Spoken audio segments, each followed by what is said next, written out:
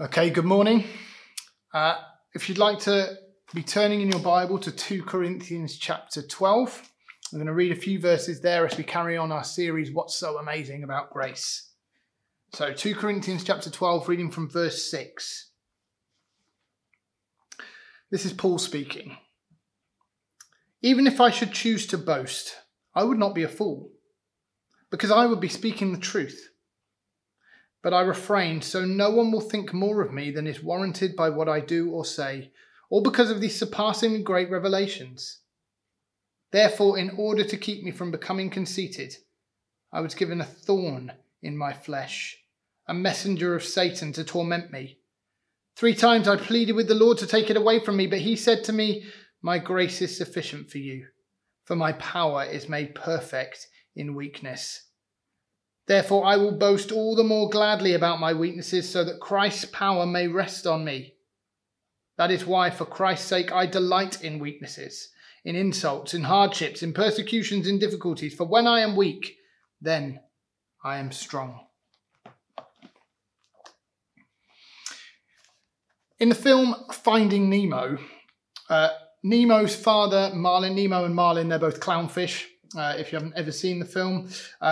But Marlin, he wants to make sure that he never lets anything happen to Nemo. He doesn't want him to go to school until he's a bit older. He's terrified when he heads off on his first day on a school trip. He's constantly suggesting to Nemo that he's unable to do things in order to protect him from everything.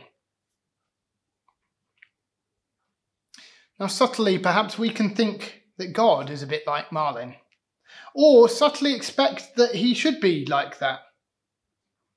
For many of us, perhaps living pretty comfortable lives, this is the grace of God who always keeps us safe and makes sure nothing ever happens to us.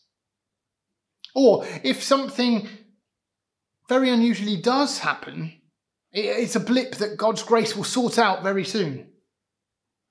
God will make sure that nothing ever happens to us. You see, perhaps we can read verses like Philippians 4, verse 19, and be incredibly comforted that in Philippians 4, 19, Paul again says in that verse, "And my God will meet all your needs according to the riches of his glory in Christ Jesus." And we might perhaps read things like that and think, everything will always be wonderful. God loves me, so he'll look after me, he'll protect me, like Marlin tried to. Make sure nothing ever happens to me. But in fact, during the course of the film, with Finding Nemo, Marlin learns through his adventures with Dory, the little bluefish, trying to find Nemo who has fallen into trouble. He learns that he's got it very wrong. He has a conversation with Dory whilst both the pair of them are clinging onto the tongue of a whale. Marlin says, "I promised I'd never let anything happen to him." Dory says, "That's a funny thing to promise." Marlin says, "What?" Dory says these very simple words. "Well, you can't never let anything happen to him. Then nothing would ever happen to him." Not much fun for Nemo. You see, the truth is God is not like Marlin. God cares too much to just give us a life of comfort and ease, always keeping us safe, always wrapping us up in kind of spiritual cotton wool, protected from anything ever happening to us. You see, he doesn't promise that. He says in his word that he's leading us to live life to the full. He's transforming us to become more like him. We see promises throughout Scripture and stuff that has been uttered by the Bible writers. So, for example, David in Psalm 27, this is what he says of God: "The Lord is my light and my salvation. Whom shall I fear? The Lord is the stronghold of my life. Of whom shall I be afraid?" What does Jesus say as he commissions his disciples at the end of Matthew's Gospel? Go and make disciples. Go out into the world. Go and do the things I've got planned for you, and I will be with you always till the very end of the age. And Paul again, Romans 8:28, verse we've gone to so often. In all things, God works for the good of those who love him. A few verses later, who shall separate us from the love of God? Shall trouble or hardship or persecution or famine or nakedness or danger or sword? No, nothing. Paul's not saying these things don't happen. He's saying these things do happen, but they can't separate you from God's love. Jesus calls us to come follow him. Come take up your cross and follow me. And as we look at these verses in 2 Corinthians 12, Paul's telling some of his own story, showing us what God is like. He's not like Marlin the clownfish trying to wrap Nemo up in cotton wool, trying to make sure nothing ever happens. He's the one who's with us in everything. And as we look at Paul's story here, we're going to see again what's so amazing about God's grace. We see the wonderful words of verse 9 where we're going to focus. This is what God said to Paul: "My grace is sufficient for you, for my power is made perfect in weakness." So what's God saying? What's Paul saying in these words? His grace is sufficient. His is a grace. God's grace provides. Paul knows this. We just need to look at the context of Philippians 4:19. My God shall supply all your needs. Paul's understood what it is in Philippians 4 and verse 10 to 13. It's the context where he comes to say, my God will meet all your needs. He says to this in verse 10, "I rejoice greatly in the Lord that at last you renewed your concern for me. Indeed, you were concerned, but you had no opportunity to show it." He's thanking them for their concern, for their gift. "But I'm not saying this because I'm in need, for I have learned to be content whatever the circumstances. I know what it is to be in need. I know what it is to have plenty. I have learned the secret of being content in any and every situation, whether well-fed or hungry, whether living in plenty or in want. I can do all this through him who gives me strength." You see, this is what Paul has learned. In the best of times, in the times of plenty, in the worst of times, in the time of desperate need, in the time of desperate hardship. And as he says here in 2 Corinthians chapter 12, "I will boast in my weaknesses. I will delight in my weaknesses. I will delight in hardships and insults and difficulties." Well, because he's learned always in everything. This is where I find contentment. This is where I find strength in him. He's the one who provides. As we've looked at in Romans 8, he is always at work. He works in all things. There's a song that's quite popular at the moment called Waymaker. It talks of the miraculous power of God. You're the waymaker, miracle worker, promise keeper, light in the darkness. As he gets to the bridge of the song, it says, "Even when I don't see it, you're working. Even when I don't feel it, you're working. You never stop. You never stop working." God is always at work. His grace is sufficient. But what do we see of Paul's story here? He's been talking about how he could boast about all sorts of things. He's just talked about in the third person how he received this incredible vision. But he says in verse 7, in 2 Corinthians 12, he tells us that he was given a thorn in the flesh. He was given a thorn in the flesh, a messenger of Satan to torment me. We don't know what this thorn was. We don't know whether this is some physical ailment or something else, but it doesn't sound very nice. We can think, oh, okay, so God's grace, God will take it away, right? Praise God that God does intervene. God does bring change. God does bring healing and freedom and transform situations. We see that through the gospel. Jesus healing many. Jesus providing food for many through turning 5 loaves and 2 fish into a feast for thousands and thousands. We see him raising Lazarus from the dead. We see him casting out demons. We see him healing the sick.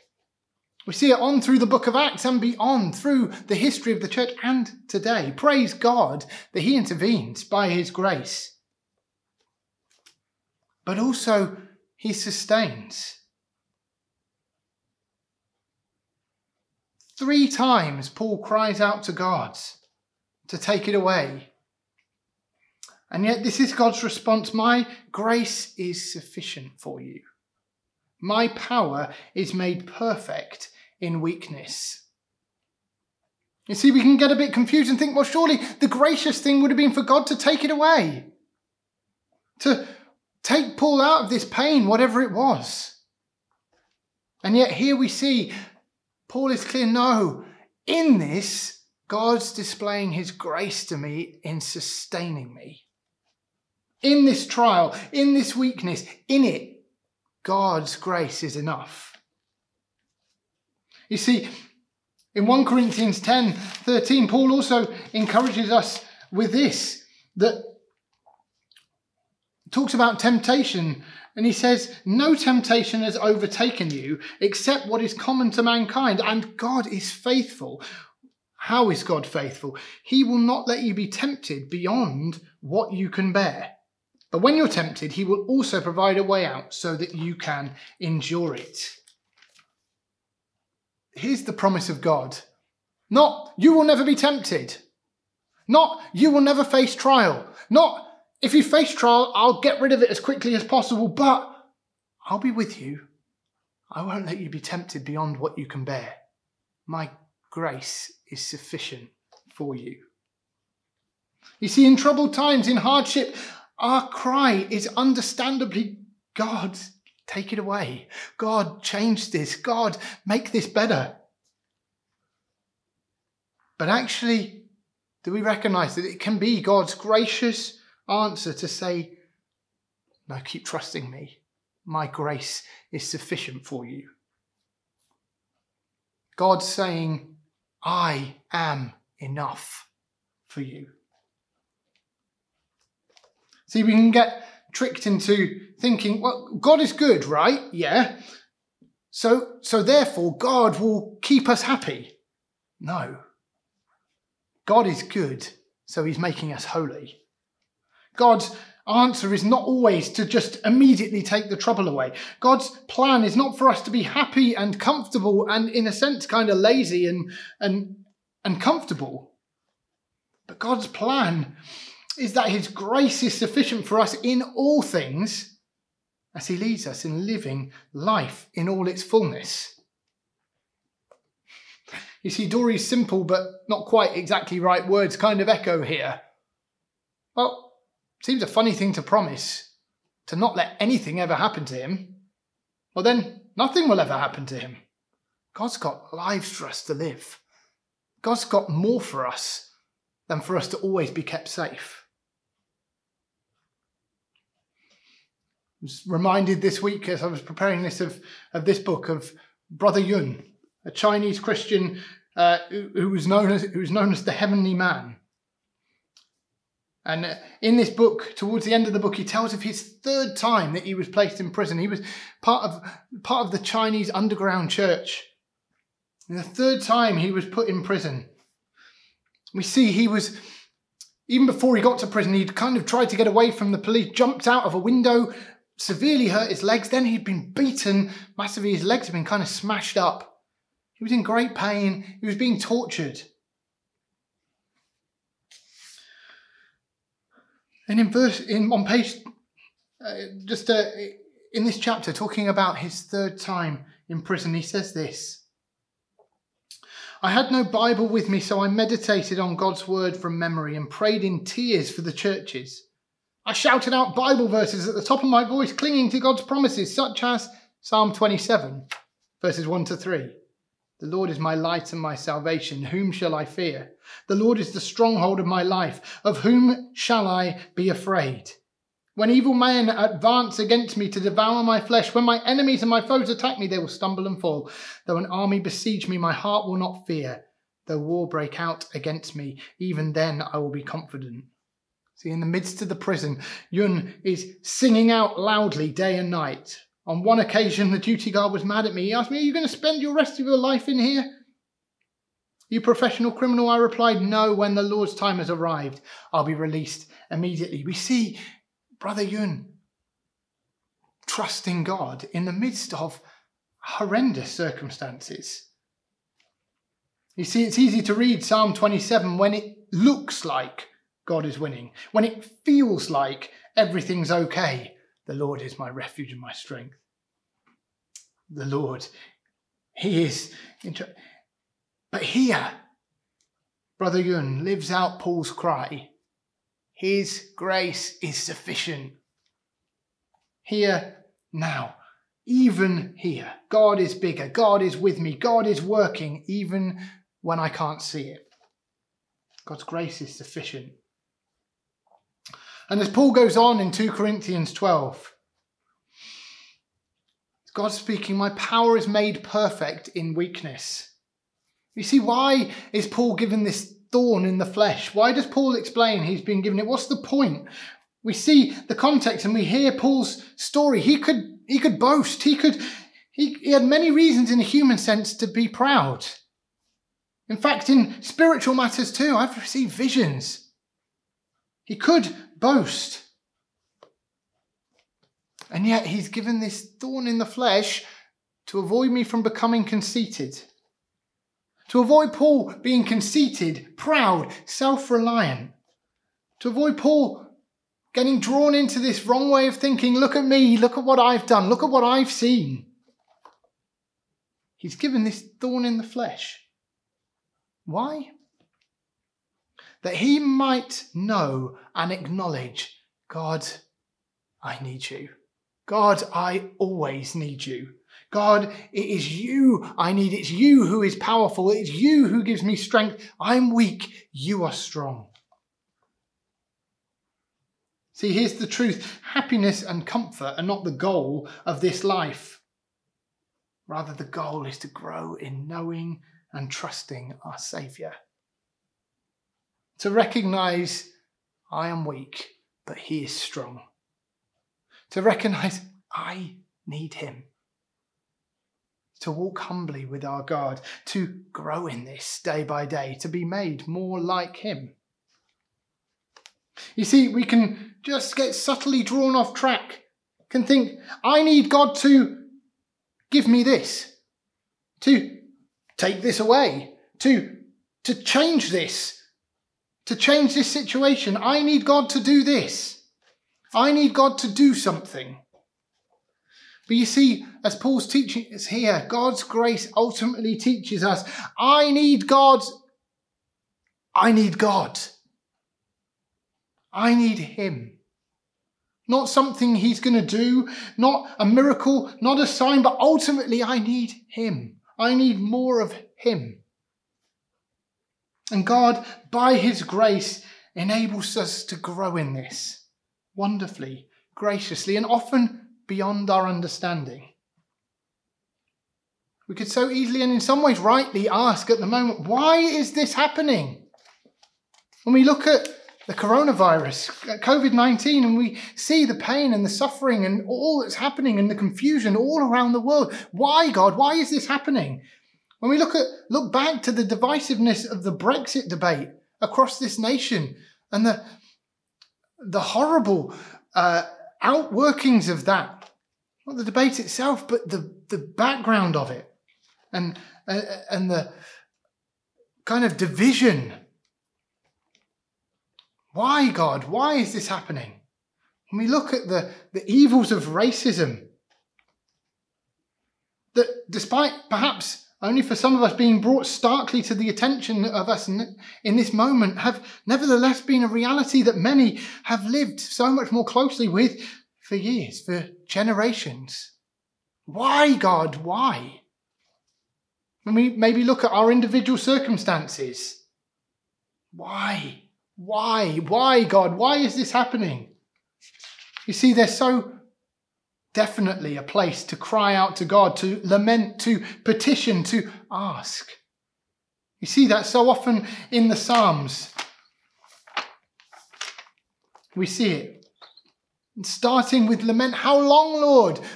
Why is this happening, Lord? Why have you forsaken me, Lord? We see this also with Brother Yun. If you go forward a few pages in that book, we see him reaching his lowest point and he's bitterly complaining. And yet we see in those moments, we see through the Psalms, we see in Brother Yun's case, actually, if you read the chapters, in those moments, God meets with him. God meets with the psalmist. We see in Psalm 13, just looking at the first verse and then the last. Psalm 13 begins, how long, Lord, will you forget me forever? How long will you hide your face from me? Yet in verse 5 and 6, same psalm, a few verses later, but I trust in your unfailing love. My heart rejoices in your salvation. I will sing the Lord's praise, for he has been good to me. That, like so many psalms, our hope and the hope of the psalmist doesn't spring from having the why answered, particularly not there and then, but by returning our gaze to who we put our trust in. To stand on this promise in 2 Corinthians 12:9, my grace is sufficient for you, whatever's happening, whatever's going on. To, in that moment, come to him. And as 1 Peter 5:7 says, cast your anxiety on him. Cast it all on him, for he cares for you. Remembering that Jesus is at work even when we can't see it, interceding for us, making us more like him, growing us to become more like him. See, we could easily personalize this and think, I need God to deal with COVID, to heal the divides of Brexit. In all seriousness and humility, to overcome and change the deeply ingrained and long-standing conscious and unconscious, subconscious biases and prejudices and the evils of racism. Or even very personally, I need God to change my circumstances. Huge and worthy and right prayers and cries out to God. Why? How long, Lord? How long will this carry on? But we don't want to drift into an attitude of, when that's fixed, then I can move on. When COVID's finally got sorted, maybe I can move on with God. No, I'm trusting in this answer now. My grace is sufficient for you. In the midst of the trouble, in the midst of trial, in the midst of stuff that's gone on for years, keep crying out. But know this truth, my grace is sufficient for you. Right now, in the midst, in your weakness, in your trouble, in disastrous circumstances, in the face of massive injustice, now, before it's changed. Now, even if it never changes, trust in him. This is the grace of God. His grace is sufficient for you. See, Marlin wanted to wrap Nemo up and never let anything happen to him. See, God has so much more for us. He has life growing in him, in the good and in the bad and in the hard and in the frankly horrendous. Life, knowing this, I can trust him because his grace is sufficient for me. Amen.